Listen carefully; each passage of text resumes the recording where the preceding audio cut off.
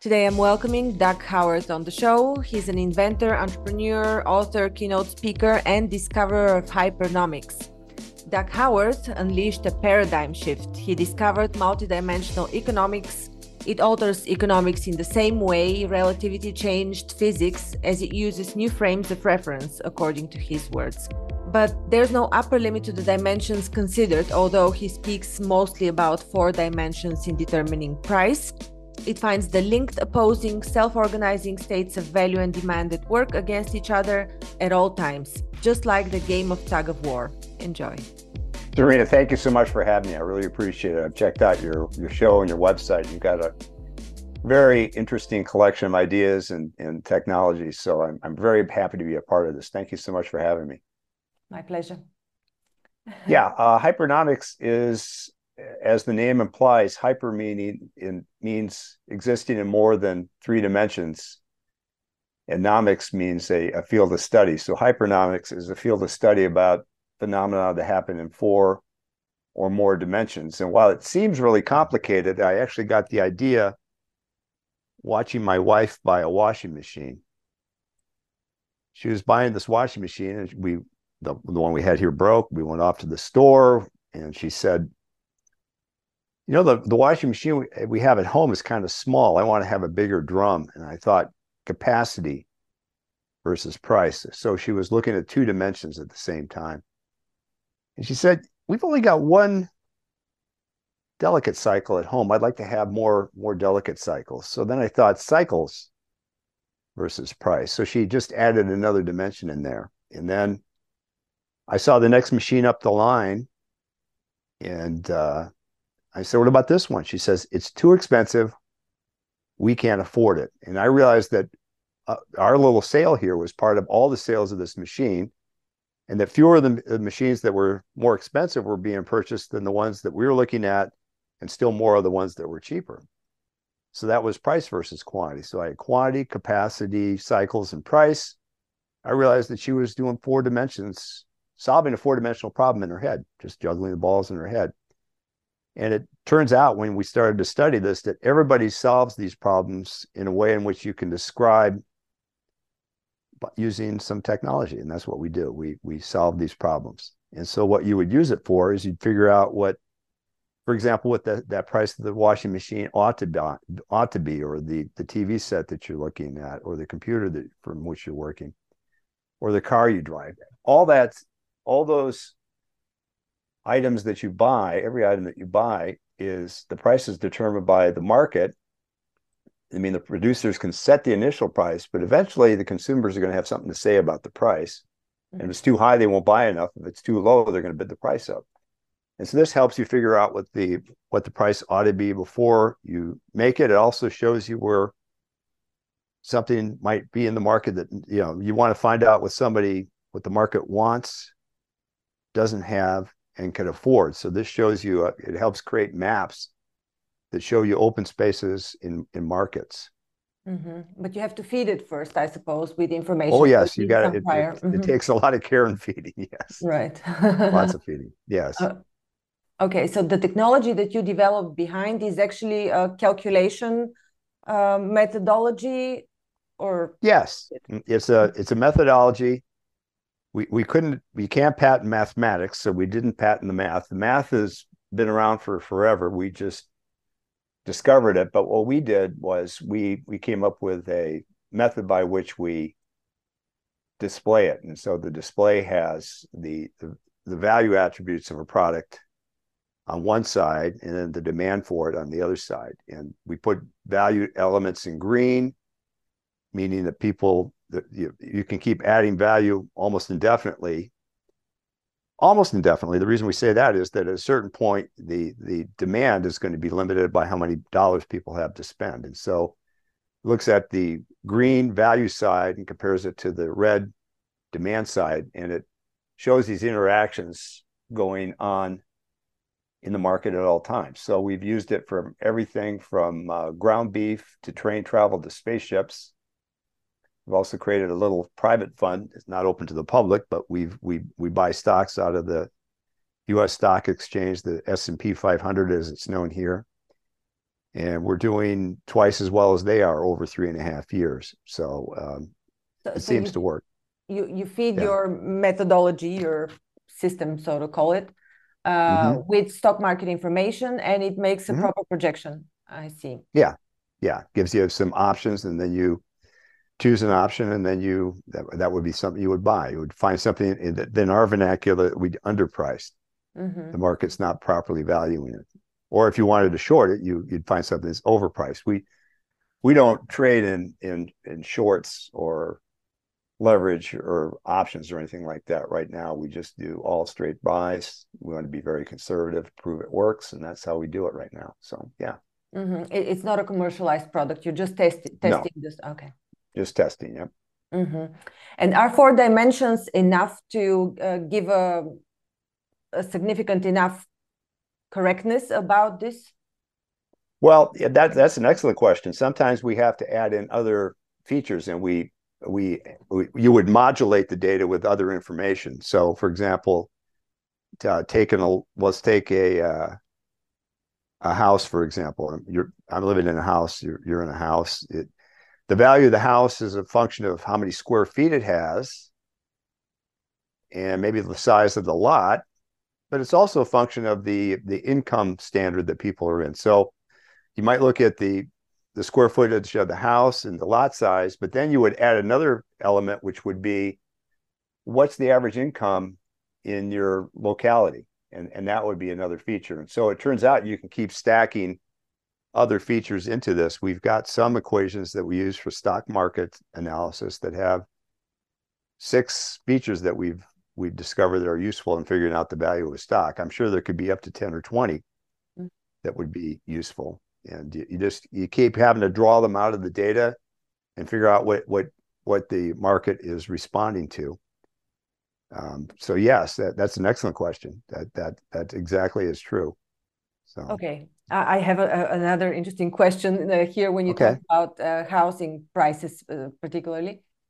Mm-hmm. So when we think about the income of people, it's like a spot price, like it's the income as is. But does it make any projections of what the economic outlook is for the coming, let's say, quarter? Does it take this into account and how this would affect Yeah, income? it can do that. One of the things that we do is we like to take what we call the distant past, the near past, and the present. So we take the distant past, the near past, and the present, and we use these snapshots to project the future. And so you can't go too far out in the future, but if you take what's happened, say, in real estate a month ago, 2 months ago, and you take it a month ago, and you take it now, you're starting to get a little bit of a trend that shows you how the market is moving over time. So yes, we can do that. In fact, we did that for aviation. There was a company that was making a business jet a supersonic business jet up in Reno, Nevada, about an hour's flight north of here, and they were building this jet. They had so much money set aside for the development cost that looked good to us, and then they had a price that they posted for it, and we did some analysis and said, well, that price is good.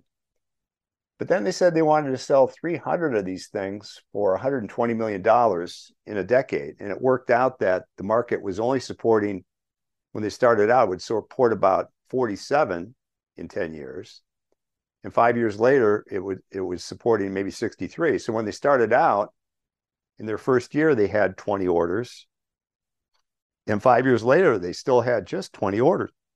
So I wrote a piece on LinkedIn and said that it was worth every penny, but there weren't enough pennies in the world for them to make their sales target. So I got an angry reply from an executive there that said, well, we just got a big order in. Well, he failed to mention that the order, such as it was all what they call options. That wasn't a firm order in aerospace. Mm-hmm. Mm-hmm. And then 6 months later, they went bankrupt. And they seemed surprised, but if you'd done this analysis early on, you would have prevented this $1 billion plus fiasco from happening. They basically lit $1 billion on fire here, and never to be recovered. From what I understand, I mean, I'm also thinking in a few dimensions while you're speaking, and I understand that the demand can be local, can be from. Oh yeah. There's a human, there's a big human part in the setting up of the system, right? So how do you define where the demand comes from, or what if the model changes, or things like that?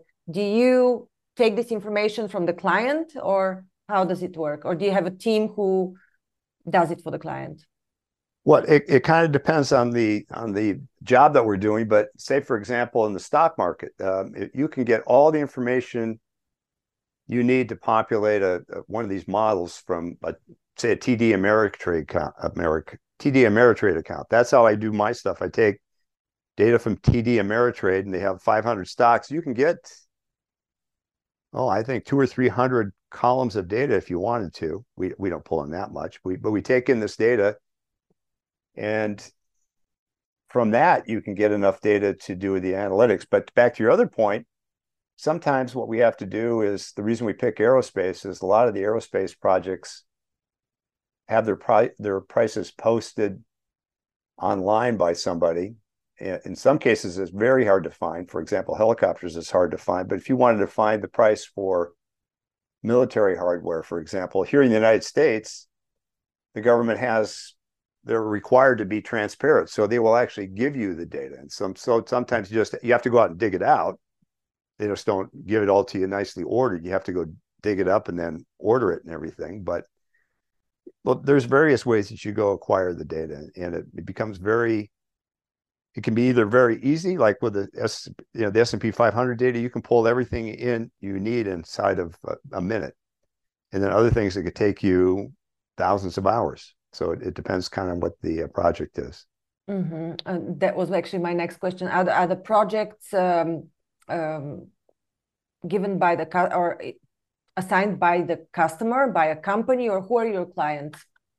Yeah, they're typically assigned by a client. We've worked for NASA, Lockheed Martin, Virgin Galactic, Northrop Grumman, Raytheon Technologies. We started in aerospace. We're trying to get a wider purview, and we're trying to get into some more elements. So we've done analytics for, say, train travel, what electric cars cost.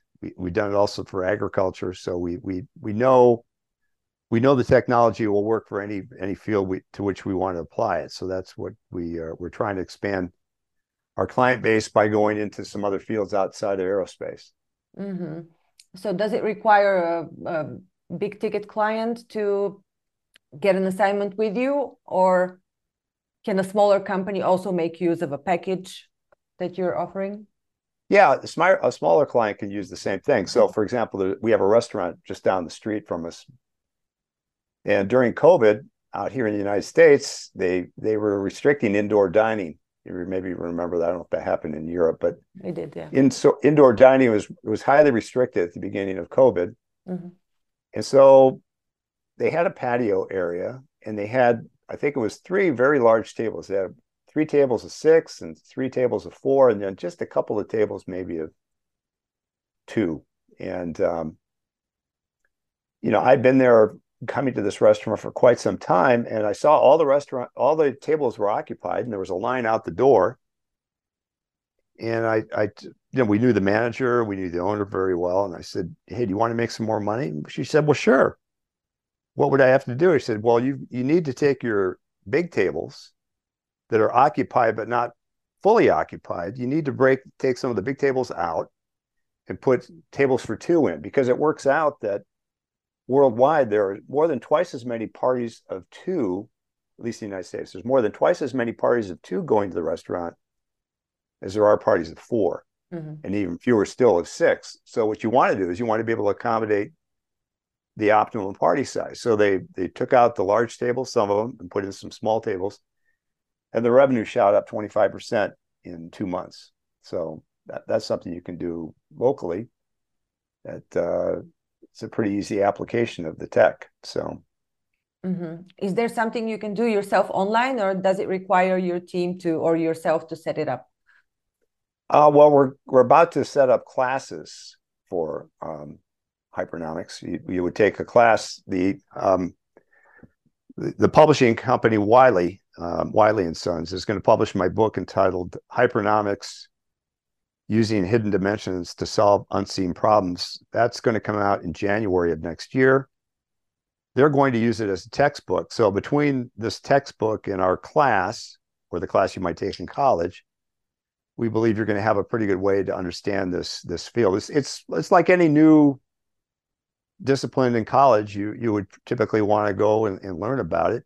The math behind it is, I wouldn't say it's easy, but it's no harder than, well, it's less hard than a lot of the advanced high school classes. So from that standpoint, it's understandable and accessible to people, and we think it's going to revolutionize the financial industry. Right now, Dr. Clayton Christensen out of Harvard will tell you that 95% of all new product ideas fail. Well, what if that was only 94%, say?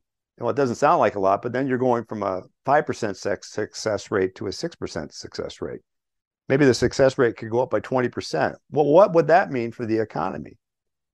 Well, it would mean a lot for the businesses that are putting this stuff together. They're increasing their chances of getting the right thing because they start to understand the market space and how people are actually working in a space. Because this shows you where everybody is.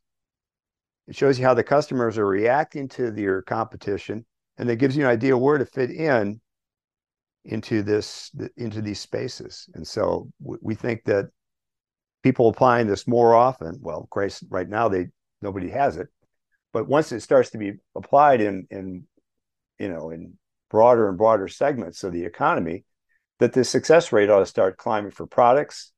Also, here in the United States, the failure rate for companies is very high. I think 7 out of 10 businesses fail after 10 years. Well, what if that was reduced by, say, only 6 out of 10 businesses failed? Well, it'd be, very much appreciated from the extra business that didn't fail because they use this kind of technology. So it's within reach of anybody that's taken a high school math class. If you could take a high school math class, you could take this class. It's basically appealing. Uses a little bit of statistics you may not get in high school, but the math is all something people have seen in high school. And it's all accessible to people. So we think it's going to be very dynamic. It's our intention that it would be a course in college at the beginning, then eventually a concentration in business school, and then maybe eventually its own discipline, Hypernomics. Mm-hmm. Wonderful. I'm wishing you all the best in this endeavor. Thank you. Would you mind sharing at least a glimpse of what you're seeing in terms of the outlook from the S&P 500 now that you're looking at it with the scope of Hypernomics? Yeah, it seems like the market is kind of wondering what to do. What's happened here in the United States is that the money supply had been very stable for decades upon decades. It wouldn't vary by more than, say, 10% in a quarter. And then when COVID hit, it went up by 400%, over 400%, 4x. And then it went up from there, and now it's coming back down. So the stock market's wondering, and then the interest rate here in the United States went up along with that, which is part of because the inflation's gone up here. And the inflation went up because there's so much money in the market. So I think the market's trying to figure out, are we going to reduce the money supply and reduce the interest rates so that people can go into the stock market and make more money? So the market's kind of vacillating and doesn't know what to do. And so we're kind of in a hold position right now ourselves. We haven't made too many trades lately because we feel like the stocks we have are pretty good. They're not being rewarded the way we think they ought to be, but that's because people don't know what's going on. There's a lot of uncertainty in the market right now. And that's part of what we hope to be able to take out of the world going forward. We think that, you see these huge cyclic events in the market where you get these big ups and big downs, especially the one we had in 2009 where the housing shortage came into play. Well, if if this had been in place 20 years before that, and everybody, of course, there's a bunch of ifs, but if everybody had abided by, fair reporting rules, which is to say they weren't, overrating the products that were really pretty crummy, they were giving them a real high rating. That blip we had, instead of being so massive, would have been reduced. So we think what will happen over time too is that the volatility in the market will start to dampen over time as people get this technology in their back pocket. Because people will say, you know what, you go ahead and overreact to the market. I said, I know what I'm doing. I'm not going to overreact. I'm not going to panic sell when you guys start to get a little nervous about the prices. I'm not going to panic buy when everything's rolling up. I'm going to stop going along with the herd because I understand the herd's going to start to see things my way, and it's going to start to dampen the effects of these swings over time. That's what I think is going to happen. Did that answer your question? Yes, it did. But I'm also thinking about the fact that there are a lot of events that are driven by policy decision making. Oh, yeah. So how can this be taken into account when you have no clue what the outcome would be? For example, the voting for the interest rates, or I don't know, something like what is happening in Ukraine, or something else happens, an extraordinary black swan event. And okay, usually well, these are I the can't ones. I can't explain every event, but for example, we can know what happens, for example, with respect to tax policy. Here in the United States, in 2014, Washington State and California, both United States, no, I'm sorry, Colorado, excuse me, Washington State and Colorado both legalized recreational marijuana in the same year. Now, Washington State had a third more people. At the end of the year, Colorado had 7 times more revenue, tax revenue, than Washington State did. The reason for that was that Colorado's tax rate was 30%, and Washington State's was 108%. And so what this recognizes is that there's a response that the taxpayers will have to added taxes. So here in the United States, people are leaving some of the states that have higher tax rates. The states seem to think that higher tax rates necessarily implies higher tax revenue. But if the shape of the demand for the shape of the demand curve for the taxpayers is flat, and it is, you're actually shooting yourself in the hip. What you want to do is you want to keep the tax rate low enough to draw people to your state so that you have more people to tax. You don't want to overtax them. You want to appropriately tax them so you have more people from which to draw. And so what's happened here again in California, a lot of really wealthy people have left because they've thrown some pretty steep taxes on them that they can not have to pay if they're in other states. And so this policy, getting back to setting interest rates, the money supply, the interest rates, the inflation, it's all tied together, and it's tied together in a 4-dimensional system that's modulated by these other factors. And so what you need to be able to do is you need to model this in order to predict what's going to happen going forward. So not too many people understand that now, and it's our intention to get more people to understand it. So fewer bad things happen. Now, to your question about Ukraine, I guess Nicholas Taleb would say that's a black swan event. That becomes pretty hard to predict. I guess you could look at past wars and see if you can predict around past wars, but I mean, it's just a huge tragedy. I know you're quite a bit closer to it out there where you are, and your homeland's even closer still. I don't know how you go about predicting that now, but we may have something to say about that going forward. We may be able to figure out, some more parameters that come out of world events that you could actually stick into a model like this to maybe prevent fewer of these incidences happening. But haven't attempted to try to do that yet. But that's a fabulous question, Serena. I appreciate that. Very good question. Appreciate your answer. Is there another example that you can share with us where you can exemplify what are the dimensions that you can put in? Let's say you mentioned electric cars. What are some dimensions you took into account? for the pricing? Well, we when the first electric cars were first starting out, we looked at horsepower and range, and now what we're looking at is the ranges are starting to become more homogenized. So there's not as much separation, but we're looking at, or I should say, the ranges are being more homogenized. We're looking now at the horsepower and the number of seats. So if you have an SUV that seats 7, that's more valuable than a sedan that seats 5 or a sports car that seats 2. So we look at seats and horsepower. We could also look at the warranty of something like that. When you look at here at your computer screen, you could use when we talk about a car, that term that I have for passengers is a capacity term. So your computer's got a certain capacity to it. There's the internal memory, and then there's the RAM. And then there's a certain capacity to the screen that you're looking at. And that the screen's not only got a capacity to it, but it's got a clarity based on the number of pixels. And you can accommodate all that in this kind of model to keep trying to drive the price, try to narrow the error band around the price. What you're trying to do is your errors might be like this around what your prediction is, and you're trying to neck the errors down by getting more and more information about what's going on to the item in question there, or items in question. Mm-hmm. This is impressive.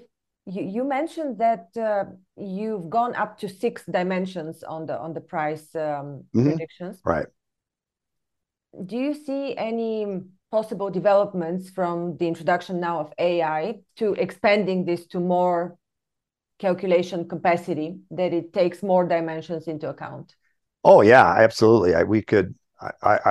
It's our hope to integrate AI into the tool. And right now you might have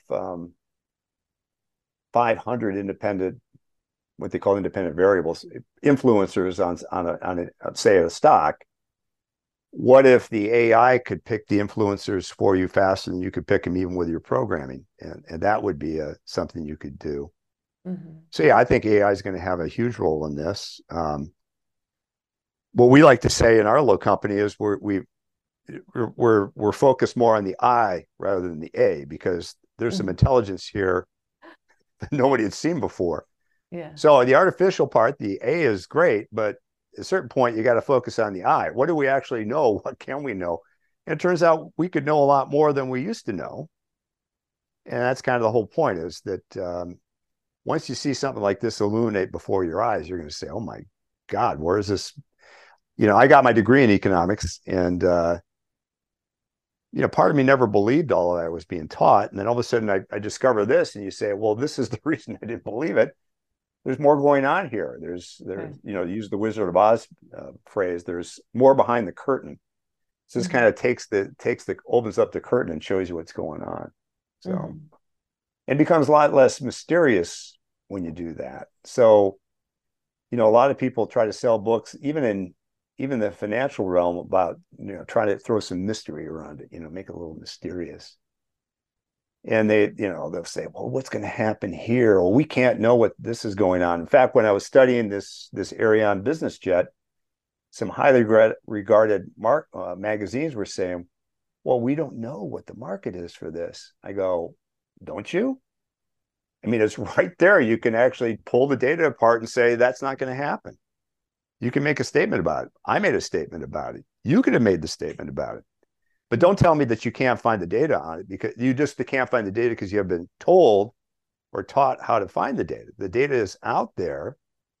And as we start to go forward, people you're going to be much less likely to make a statement like that. Oh, we can't know. Well, what if you could know?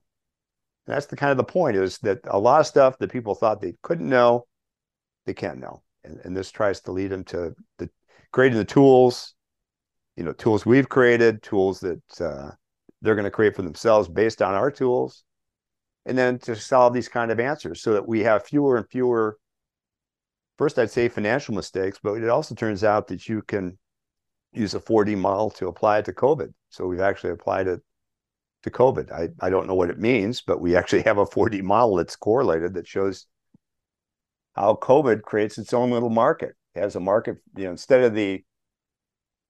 of trying to solve for dollars like we do for stocks, how much is it worth? COVID's trying to sell it for cases. The virus is sitting out there. How can I create more cases? Well, I got to be in a place where there's a lot of people. And it turns out that if the population's dense, it likes to go there.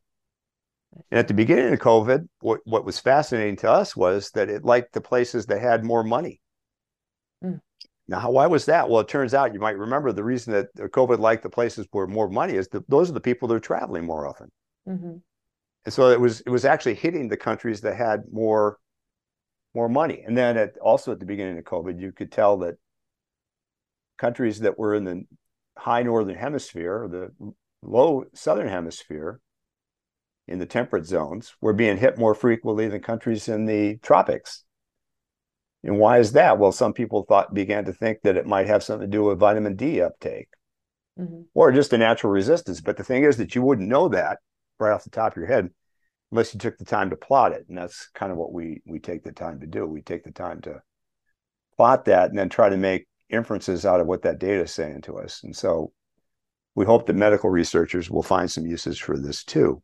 But it looks like COVID creates a market for itself. Now, if that sounds silly, and maybe it does, I got to tell you one more story before we close here. I don't think it sounds silly. I'm actually thinking of the next announced pandemic in the US. Are you hearing anything about it? I forgot the name of the variant. There's another strain of COVID, I think. Yeah, what's coming. Okay. There's another strain. So you have a new application now. Yes, we have a new application. But so one day, about 2 months ago, I was standing at the end of a trail. I just looked down and I saw an ant. Not a relative, a little tiny ant. And I remember Richard Feynman, the physicist, the Nobel Prize winning physicist, had studied ants. And so I just decided to look at this ant for a second. So I saw this ant and it started to go in a counterclockwise motion. It looked like it was making a circle. So it goes around about 360 degrees. And then I realized it's not quite a circle. He's a little bit wider than he started out. And then he goes another 360 degrees and he's wider still. And then he does it another time, still wider. And then I realized that little guy is doing surveillance. And so I race home, in the shape of go onto the internet, and I type in ant surveillance. And it turns out that this ant that's been around for at least 40 million years does surveillance. And what he was surveilling was he was going around to going around the neighborhood here to see if he could find an open spot, to see if this sounds like hypernomics, an open spot for his colony that he was then going to recon. Once he saw the open spot, he's going to see if the accommodation, much like the square footage of the house, if it was the right size, if it was cool enough, had the right amount of dampness, maybe not very much. But if it was, and away from the other colonies, so he had his own little area, his own little spot in the sun, that ant, 40 million years old species, that ant was doing the same thing people do. So that leads me to believe that this thing would go from a human to an ant to a virus pretty easily. Everybody's kind of doing the same thing in their own environment. So the idea then would be to apply the general principle to the specific problem that you have. Wow. that was it took a while for me to understand the whole link with the ant and the virus, but okay. Yes, right. Well, that's the link right there. Yeah. So it may seem strange, but once you start to see this more frequently, I mean, and the other thing too is, I came up with this idea. I didn't believe it for 3 or 4 months. It just seemed astonishing. What do you mean there's 4 dimensions? Well, they're not physical dimensions. I kept telling myself these are mathematical dimensions. And then I finally got it. Okay, they're math dimensions, so it's different. It exists in its own little world, but it's right there for you to plot if you just take the time to do it. So I took the time to do it. Yeah. Very interesting line of study, I guess. Yes. Yeah. Yeah. I had another question, but it's going to take me a while to recall it. In the meantime, maybe you can tell us once again about where people can reach you and about your book once again. When okay, great. Out. Yeah. My email address, if you care to email me directly, is dhowarth, that's DHOWARTH, at hypernomics.com. The website for my company is www.hypernomics.com, Hypernomics. My personal website is doughowarth.com. And my book entitled Hypernomics: Using Hidden Dimensions to Solve Unseen Problems is already available for pre-sale on the Wiley website, along with Amazon and Barnes & Noble. It will hit bookstores in January of 2024, January 29th, I believe. Mm-hmm. Awesome. So. Well, my question didn't want to be asked, so I'm just going to skip it. It's okay. We had some fun, though. But thank you so much for this intriguing conversation. It was very interesting, and I do hope that eventually this field of study reaches universities according to your plan and gets spread even to the administration and governmental organizations. I think it's useful there and basically everywhere. Right. Well, Zarina, thank you so much for having me on. As I said, I love your organization. I love the podcast. So thank you. It's a great honor for me to be on the show. Thank you. Thank you so much. Likewise. Thank you for listening to Grow and Learn. We hope that you found our podcast informative, engaging, and inspiring. Our mission is to help you keep growing and learning, and we hope that our conversations and insights have provided you with practical advice and useful perspectives. If you're looking for personalized support and guidance to help you achieve your personal or professional growth objectives, I offer a range of services to help. As a trusted management partner and mentor, I work with businesses in the process of transformation, looking for new streams of business, as well as M&A. With an extensive professional network of experts and mentors, I can bring on board the right person or team based on the specific needs of the company I'm working with. To learn more about the services I offer and how I can help you achieve your goals, visit my website at growandlearn.org. You can also reach out to me via email or social media. I'd love to hear from you. And if you enjoyed this episode of Grow and Learn, please subscribe to our podcast and leave us a review. Your feedback is important to us, and it helps us to continue to create content that is relevant and valuable to our listeners. Thanks again for listening, and we look forward to sharing more insights and perspectives with you in the future.